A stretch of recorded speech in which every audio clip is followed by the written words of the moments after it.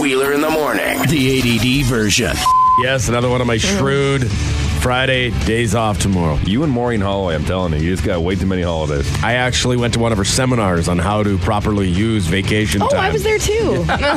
Why do all these explorers have terrible cameras? Like, there are some high quality cameras out there now, and if you're an explorer, it's your job to get a good picture. Quick, pull out your Polaroid.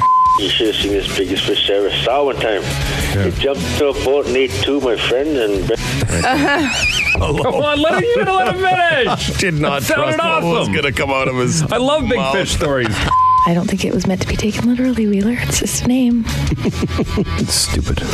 You've upset Wheeler. You're stupid. You've upset Yeah, well, you're dumb.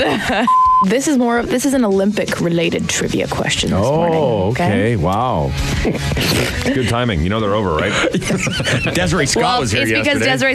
So he's done now? He's out? I guess he's what been do you kicked do? out? Yeah. What do you do? You're done. Yeah. And we bring our cigar-smoking lawyers in with suits and briefcases. We have to make sure that the name hasn't been taken before. That's exactly. And we actually found out that we are the originators of those three words together. Wheel of cheese. First ever. Yeah.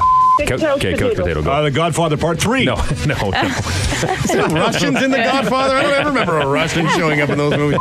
Dear lady who gave me money, I got hammered again.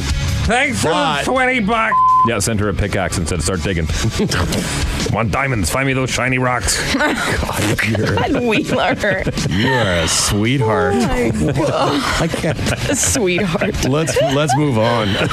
The 4-day work week is killing me. I'm taking tomorrow off. Oh, you and Philly again. There's something going on between There's you two. something going on. Now you know. Calgary Stampeders. I don't say it. I don't even want to hear it. It's hard to say. It's just even hard to say. It's hard. It's even just hard to say. Obby Khan of the Calgary Stampeders. It doesn't sound right. It just doesn't even sound good. I thought we were friends.